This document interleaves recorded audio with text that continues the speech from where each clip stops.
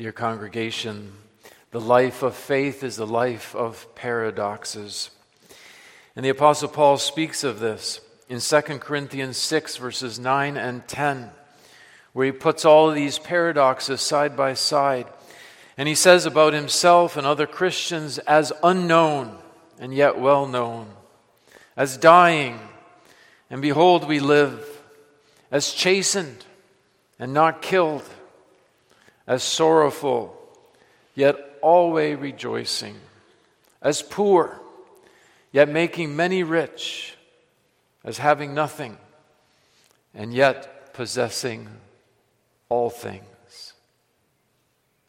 Dear believer, you often know something of this paradox, where inwardly, for example, you feel on the one hand so convicted of your sin, and yet you're told that your sin has been pardoned on the basis of Christ's blood and righteousness. You may be growing in holiness, and yet you see corruption more and more in yourself. You are thankful for what the Lord has done, and yet you're longing for what you don't have and what you look forward to on the basis of the Scriptures. Often you feel defeated. And yet the Bible tells you that you, dear believer, are more than a conqueror through Him who loved you. Often you feel assaulted by Satan, the world, and your own flesh. And yet the Bible tells you that these enemies have been defeated in the death of Christ. And though your life is certainly not easy, you cannot turn back, can you, dear Christian? Like Gideon and the men in our passage, you may feel faint and ready to give up. And yet, notwithstanding, you must continue. You must brace yourself. And you will pursue your soul's enemies till the very end. And looking to the Lord, we want to see what this means for our lives practically from the passage that was read in your hearing, Judges chapter 8, and we take verse 4 as our text, especially the last words, though we will deal with the whole chapter. So Judges chapter 8 and verse 4. These words, "And Gideon came to Jordan and passed over, he and the 300 men that were with him, faint, yet pursuing them." Faint, yet pursuing them. Our theme looking to the Lord this morning is weary, yet warring. We'll see the scene of our text. Secondly, the struggle. And thirdly, the strength. Weary, yet warring. The scene, the struggle, the strength. Did you know that Gideon's name is in the New Testament, children? He's listed as a hero of faith, very briefly, in Hebrews chapter 11. And yet when you look at Gideon's life, he doesn't seem, especially at first, to be such a natural hero type.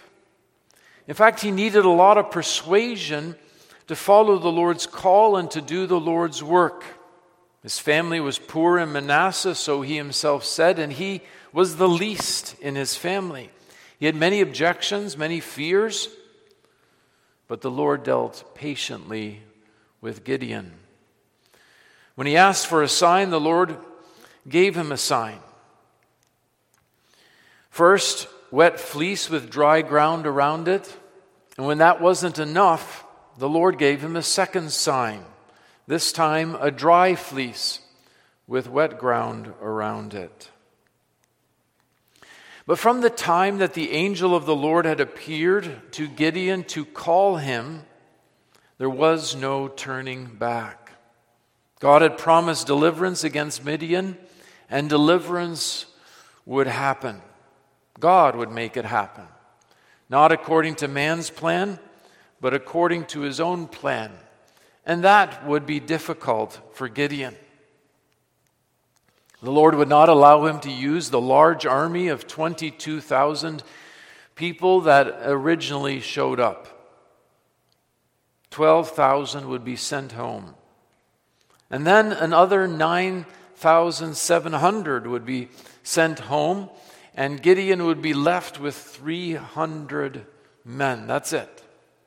You see, it would be not by might, nor by power, but by my Spirit, saith the Lord. And the battle itself, as you well know, children, did not go as you might imagine. It didn't happen with sword and spear. As weapons, Gideon's men could only have a trumpet and a burning lamp. And what they did was they circled their enemies with these lamps covered with clay pitchers so you could barely see the flickering flame. But then at a certain time, all at once, in unison,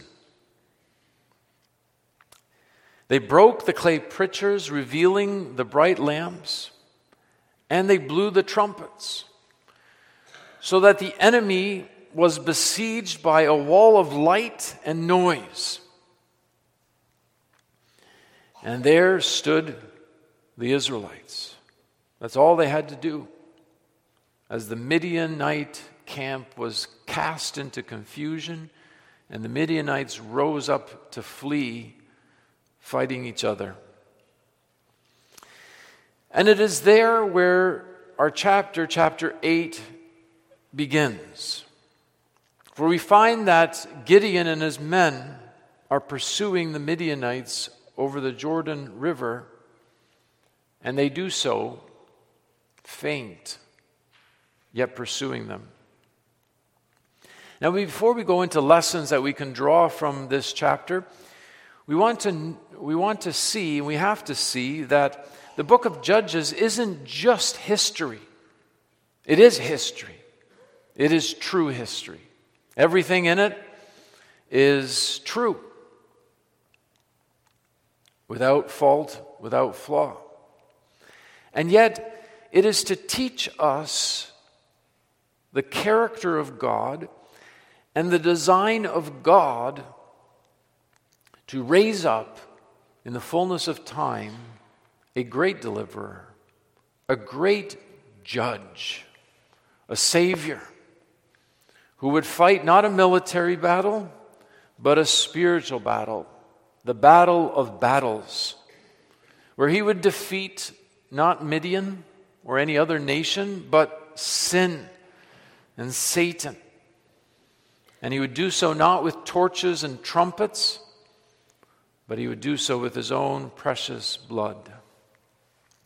And he would buy to himself an army of people bought by his own blood, who would fight on his behalf, not with swords and spears, but with the trumpet of the gospel and with the light of salvation, which is the word of God.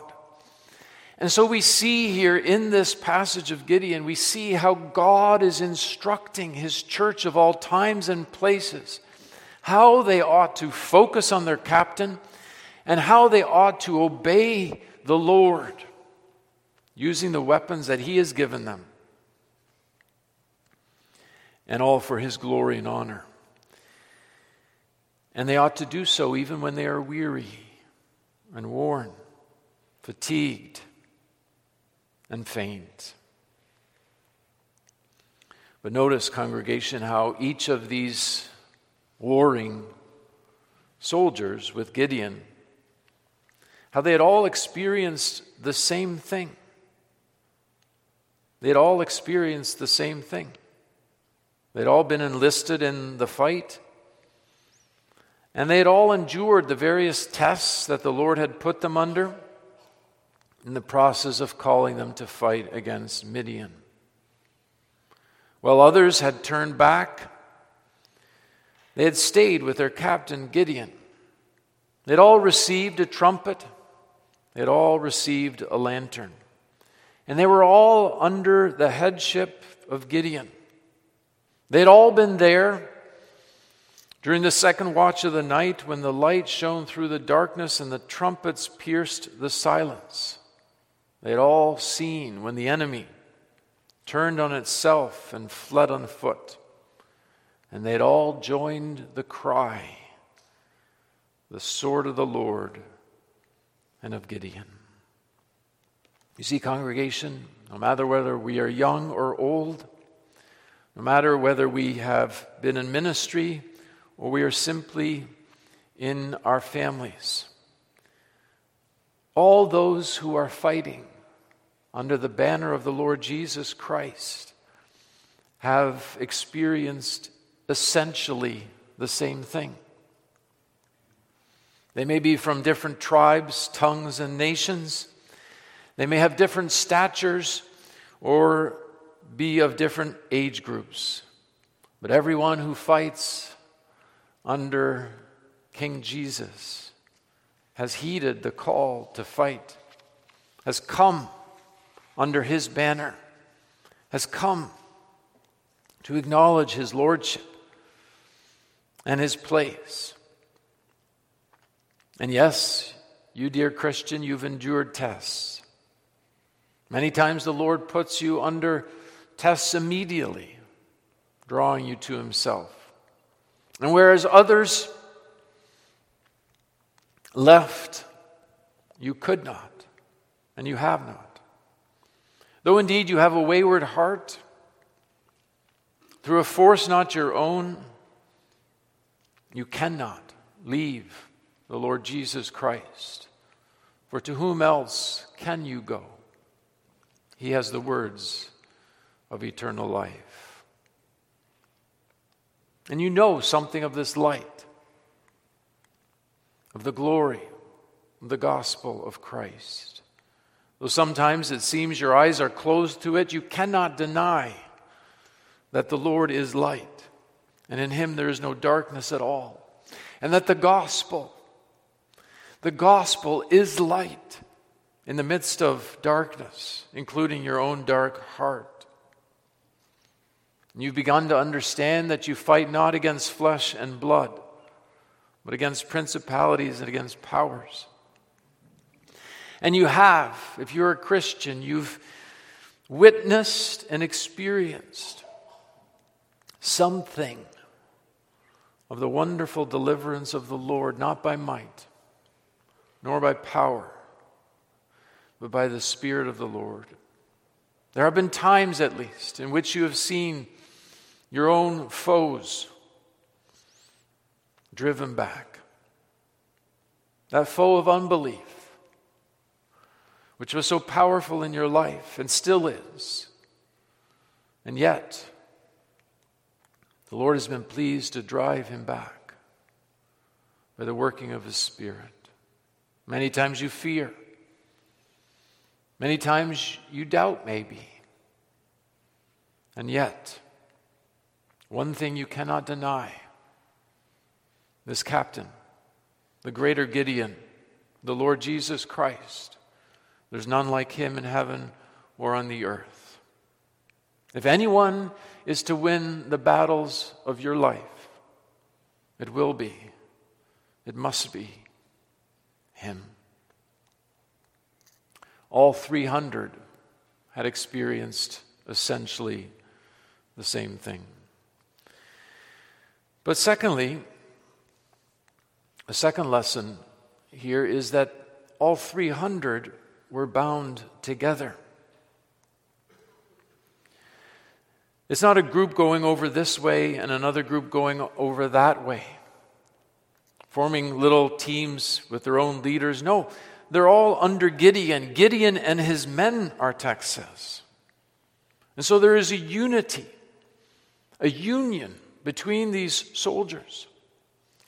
They are all united, all 300 of them. Not 296. No, all 300 of them are going lockstep and barrel, shoulder to shoulder, pursuing the enemy. You might think from a human perspective, why wouldn't half of them, 150 of them, stay behind to figure out what needs to be done here, and 150 of the strongest of them, sure, let them pursue after Midian? No. Every single one who has fought with Gideon will also pursue the enemy. And the lesson here, of course, is that every justified believer will also be a sanctified believer. It is not so that Christ simply does their battles for them, and half of them fight on in sanctification, and half of them do not. No. The Lord's people are bound together. They are bound to their captain. They are bound to fight in this war. And they are bound each one with another. There's a basic unity in the Christian faith among true Christians.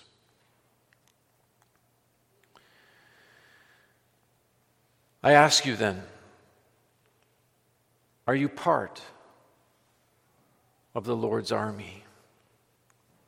Do you know in your own soul's experience something of this delivering power outside of yourself, not by might, nor by power, but by God's Spirit?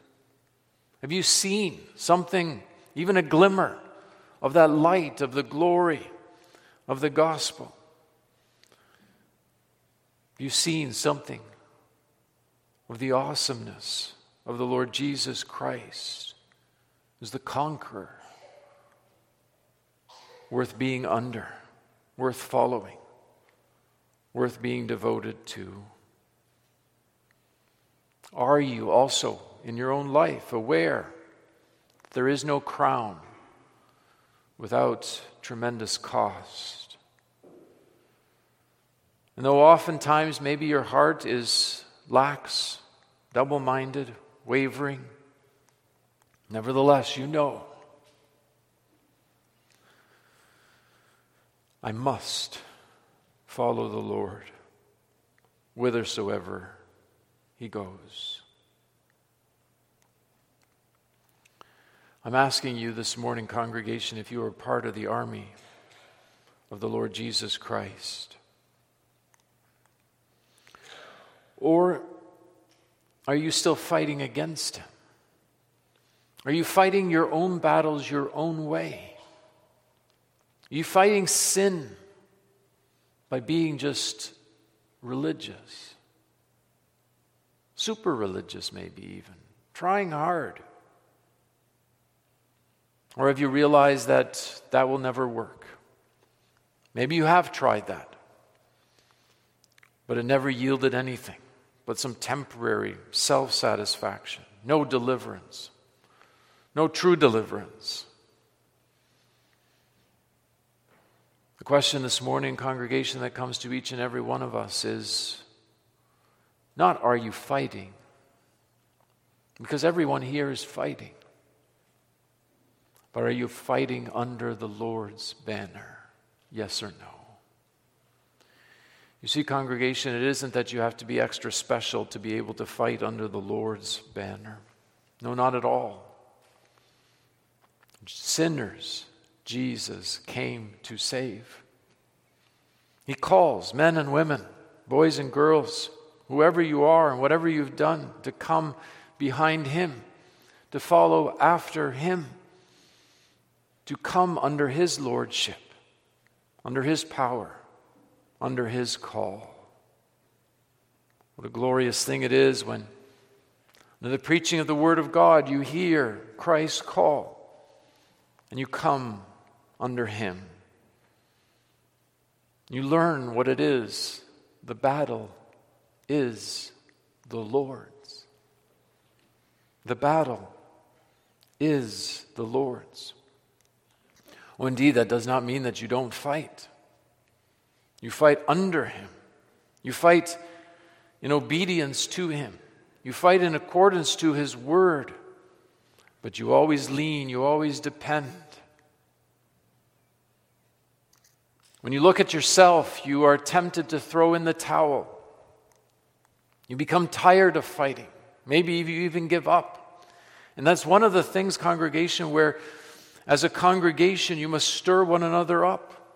When you see any lagging behind, when you see those who are beginning to stray or in their life,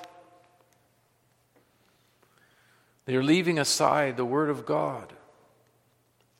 You come with true love, not with censoriousness, but you come with true love, knowing your own heart, meekly, seeking to restore those who have fallen down, who have stopped fighting,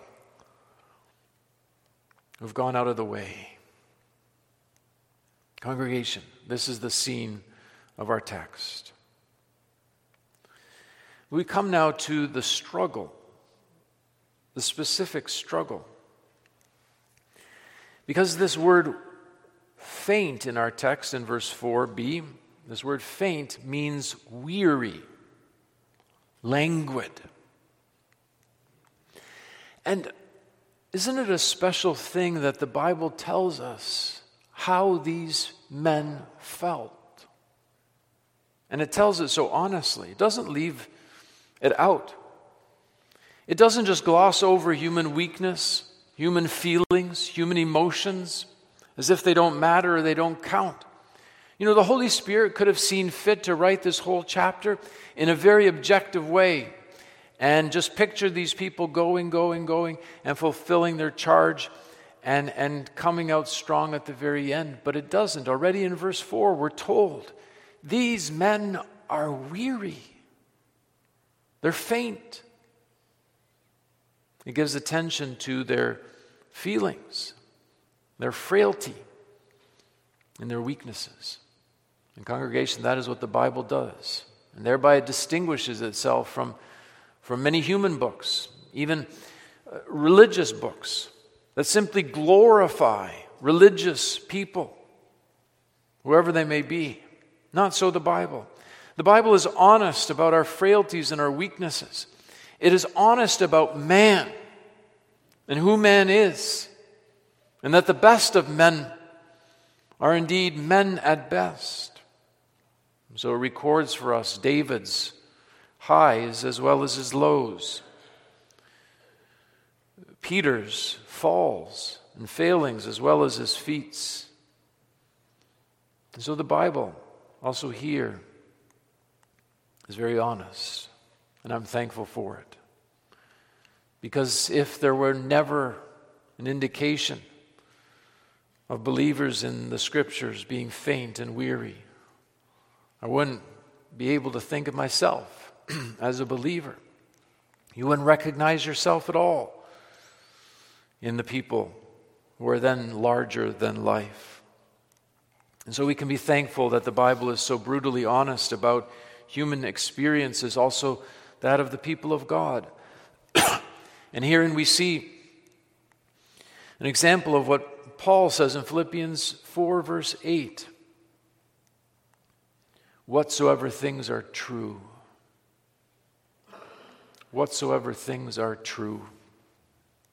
When the elders come on house visitation, are you going to make things look better than they truly are in your life?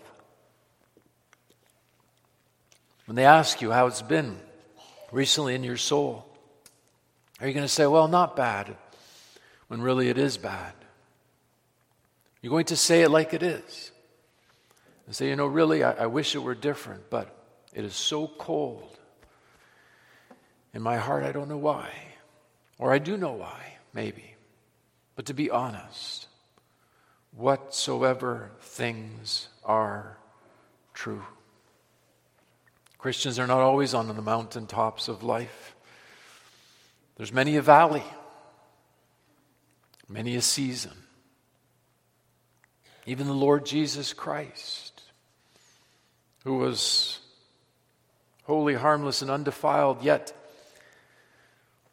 in the Garden of Gethsemane he said, my soul is sorrowful, even unto death. Watch with me. Watch and pray. And notice in this connection, congregation, that all 300 of these men were faint. That's what it says. It's not so that half of them were faint and half were not. No, they were all faint. And there can be seasons in congregational life or in family life in which you're faint as a community, as a congregation. You're suffering, either a blow that has struck the congregation or some spirit of faintness that has come over us all. We find ourselves in the doldrums of spiritual experiences, and we look one to another, and we're all faint. I wonder, congregation, what the angels would say as they look upon this congregation, what they would find this congregation to be at this time. I don't know, but there certainly are seasons in which there's a faintness that creeps in, a weariness, a languor. What are some of the things that can help cause this feeling of faintness? Well, it's interesting when you look at this chapter, and perhaps you wondered why I had chosen this chapter to read. Now, all of Scripture is given by inspiration of God and is profitable, and certainly this chapter is no exception. But when we read this chapter closely, already in the first 2 verses, what do we read? We read how Israelites were treating Gideon and his soldiers very poorly. And clearly this would have been discouraging to them, wouldn't it? Disappointing. They asked for help. They asked for supplies. They asked for food.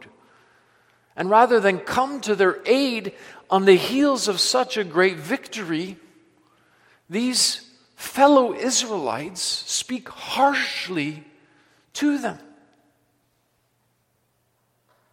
Some of them are griping because they weren't invited to the initial battle. And though they have a place now, they won't take that place because they weren't there at the very beginning. And so you have this carping. You have this harshness. You have this criticism of fellow brethren, so to speak. This negativity that is discouraging and will discourage any one of us. Or what a lesson this should be to us as well within the community of faith. That we esteem others better than self. That in all lowliness of mind we would do so. That we would understand that the followers of the Lord Jesus ought to be people who gird themselves just like he did with a towel, and they wash one another's feet. They seek the best of those around them in lowliness of mind, full of compassion, full of love one towards another. Faintness, weariness, discouragement can take a big toll on the Christian army. But secondly, congregation, there's another reason why they must have been faint, and that is these 300 men were outnumbered. It's true, 120,000 Midianites had perished, but there are about 15,000 enemies left and on the run. And against these 15,000, what's 300 men? Are you never disturbed today and discouraged by how it seems like evil outnumbers good? How the battles that we fight in our world, in our nation, at work perhaps, or in college, you seem to be vastly outnumbered. Vastly outnumbered. You look around you and you read polls and you wonder, how can it be that so many people consider killing children not only acceptable, but something to be fought for? Infanticide, which even animals, you don't find among animals. And you look at this, and it can cripple you. When you think, what sort of world are we in, and where is this all going? Faint, because we're outnumbered.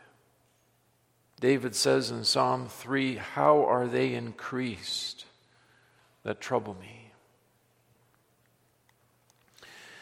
A third reason why we can feel faint is because the battle is dragging on. It's one thing to fight for a day or a night or for a few days, a few nights. But when a battle turns into something that takes weeks, months, even years, and we don't see the end in sight, it's very normal for us to feel faint. And that's why some of you Christians here today, you're faint because you fought against sin, temptation for so long already. You've cried. And you cry, when will it end? And you wonder, and you look perhaps for the coming of Christ with the clouds. When all this weary night is past, you long for that, you truly long for that. In part to be rid of sin and sorrow and sadness.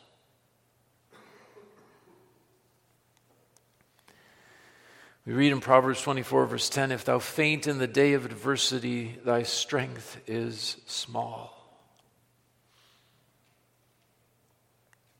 Take that word to heart, my fainting friend today.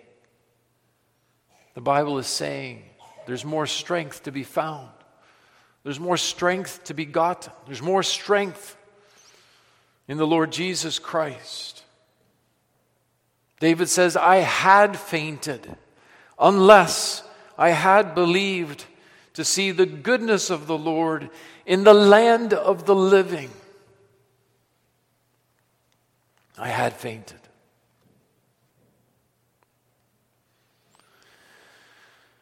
These are reasons why we can faint also in the Christian life.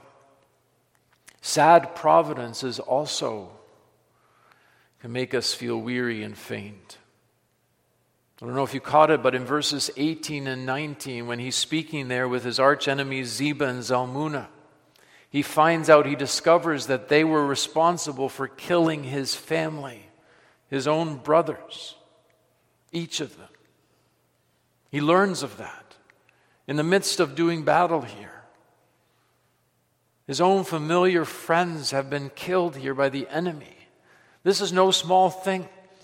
Even with all the victories that he has experienced, to hear of the loss of a brother, of a friend, of a spouse, to have that, to endure that, where someone close to yourself can cripple you, can make you feel faint and weary. There are people here who have lost loved ones in recent days or in a more distant time. And you know something of that faintness that can come over you when you see that empty place where someone used to sit, who meant so much to you and helped you, to whom you could go and on whom you could rely in a human way, at least to some extent, and they're gone. And it seems like the support is no longer there. And that can be a cause for faintness, for weariness.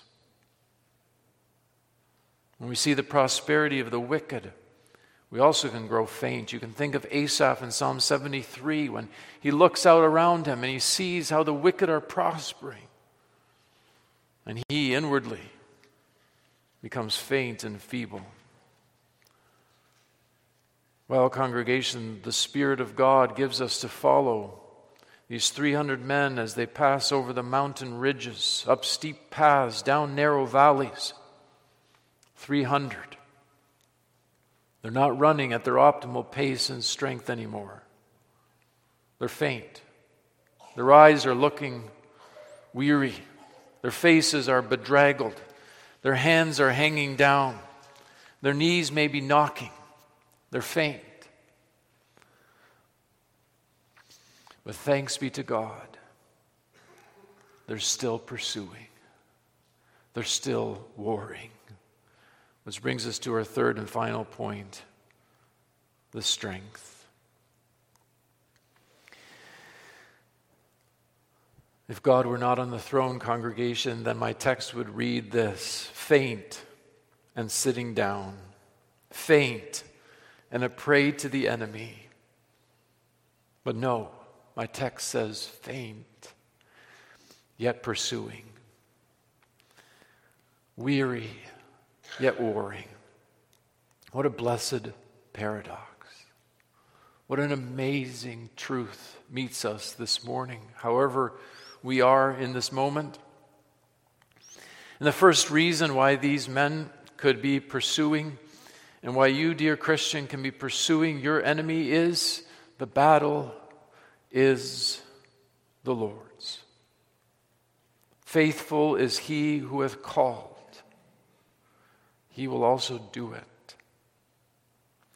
From the moment that the angel of the Lord came to Gideon and promised to be with Gideon, I will be with you.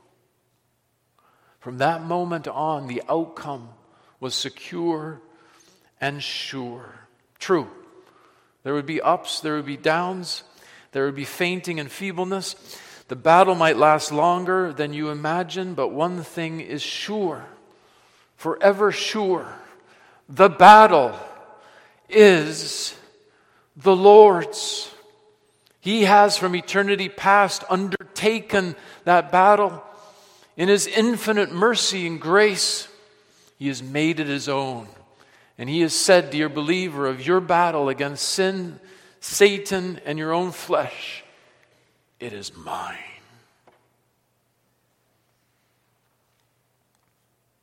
Surely I will be with thee, and thou shalt smite the Midianites as one man. That's what the Lord had said to him. I will be with thee, and thou shalt smite the Midianites as one man. And so it would be. As Paul says, in the midst of the groaning of the Christian life and the upheaval, he says, if God be for us, who can be against us? If God be for us, who in all the world can be against us? The battle is the Lord's. Secondly, God gives power to the weak. You see, congregation, the Lord doesn't just win the battle despite His fainting people. That's true. But He loves to win the battle through His fainting people. And I think it is because He gets the most honor and the most glory when He works through weak means. As we sing somewhere, weak means fulfill His will, mighty enemies to still. You see, if Gideon and his 300 men had been at the top of their game, as we say it, as mere Goliaths going at their enemy with not a sense of weakness whatsoever, then the honor and the praise would go, at least in part, to Gideon and to his men. But when they are there faint and bedraggled and weary, pursuing after these Midianites, then it is clear the victory is not Gideon's. It is the Lord who is choosing to work through weak means. He is working, like Paul says somewhere, like this: when I am weak, then I am strong. Most gladly would I rather glory in my infirmities, that the power of Christ may rest upon me. Dear assaulted believer today, do you hear what the Lord says to you? You would wish to be the most heroic, strong Christian this world has ever seen. But the Lord wills it differently. He wants us to be weak in this sense, that in our weakness we cry to Him and look to Him and lean on Him and depend on Him. Oh, to learn the holy art of glorying in our weakness, not in our strength. On the basis of the Scriptures, we can say that the Lord designs to work in people who are weak rather than those who are strong in themselves, that the honor would go to Him. He says in Isaiah 40, He giveth power to the faint, and to him that hath no might, He increaseth strength. He doesn't say He giveth power to the half faint or to the mostly strong. Sometimes you'll hear the world say, and religious people even say, God helps those who help themselves. Well, my Bible says He giveth power to the faint, and to him that hath no might, none at all, no might, He increaseth strength.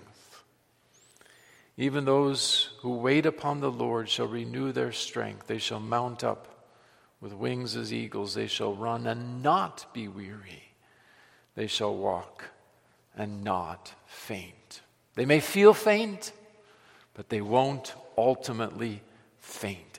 They may have fainting fits, as Spurgeon calls it somewhere, but in the end, they will keep on fighting, and they will not ultimately faint. And so, congregation, as we close this morning, are you faint here this morning? Did you come through these doors this morning weary of sin, weary of the world, weary of Satan's assaults on you and on your life?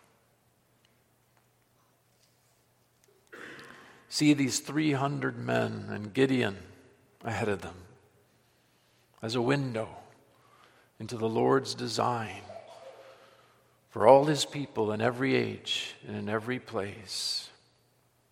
And take comfort and consolation and strength from the Word of God, which sets before us the Lord Jesus Christ as the one who takes the most faint into His army. He will use you. He will supply your need. He will support you all the way till Zion. David, who experienced this as well, he said, "For by Thee I have run through a troop, and by my God I have leaped over a wall. He teacheth my hands to war, so that a bow of steel is broken. For Thou hast girded me with strength unto the battle. Thou hast subdued under me those that rose against me." If you are the Lord's here today, no matter how faint you feel, perhaps you feel you can't take another step or another breath or make it through another day, hear the word of the Lord. Fear thou not, for I am with thee. Be not dismayed, for I am thy God. I will strengthen thee. Yea, I will help thee. Yea, I will uphold thee with the right hand of my righteousness.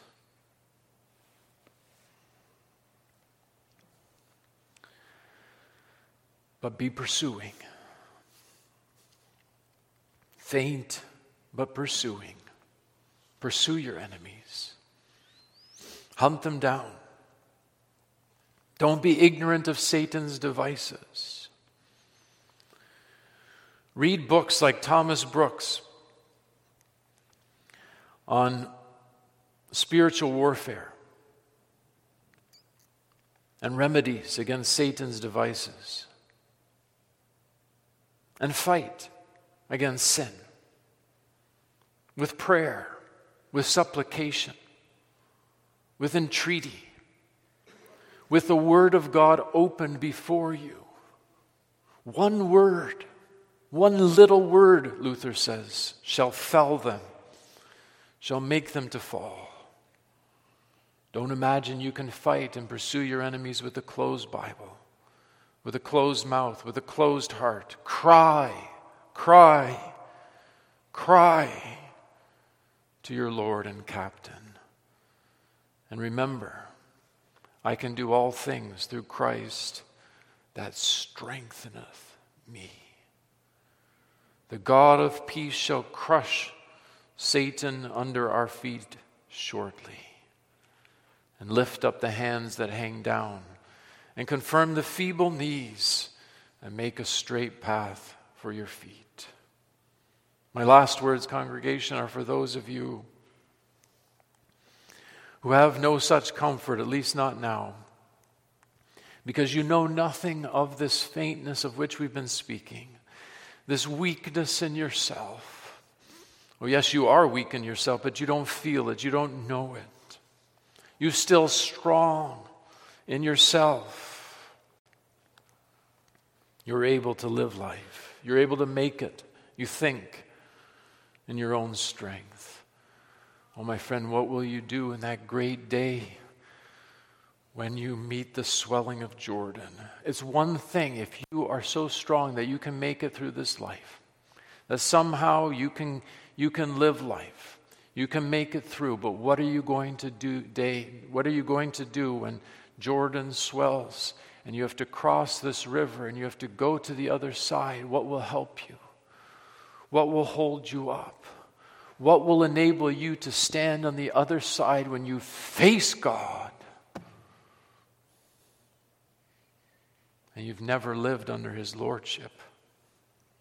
Oh, my friend, you will enter into utter defeat, world without end, with gnashing of teeth, with Satan, with the world, and nothing but sin and shame and misery. And that, while there is a Jehovah Jesus who takes the faint and those who have no might, no righteousness, nothing but sin. And He says, the battle is the Lord's. Come to me and find strength and pardon and help and life and all that you need. Oh, my friend, whoever you are, this is how we must live. This is how we must fight. This is how we must one day leave this life, faint, but pursuing. And one day, people of God, on the other side, there will be no more faintness, none at all.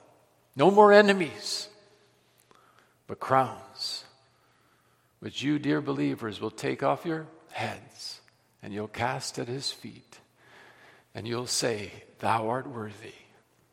Amen.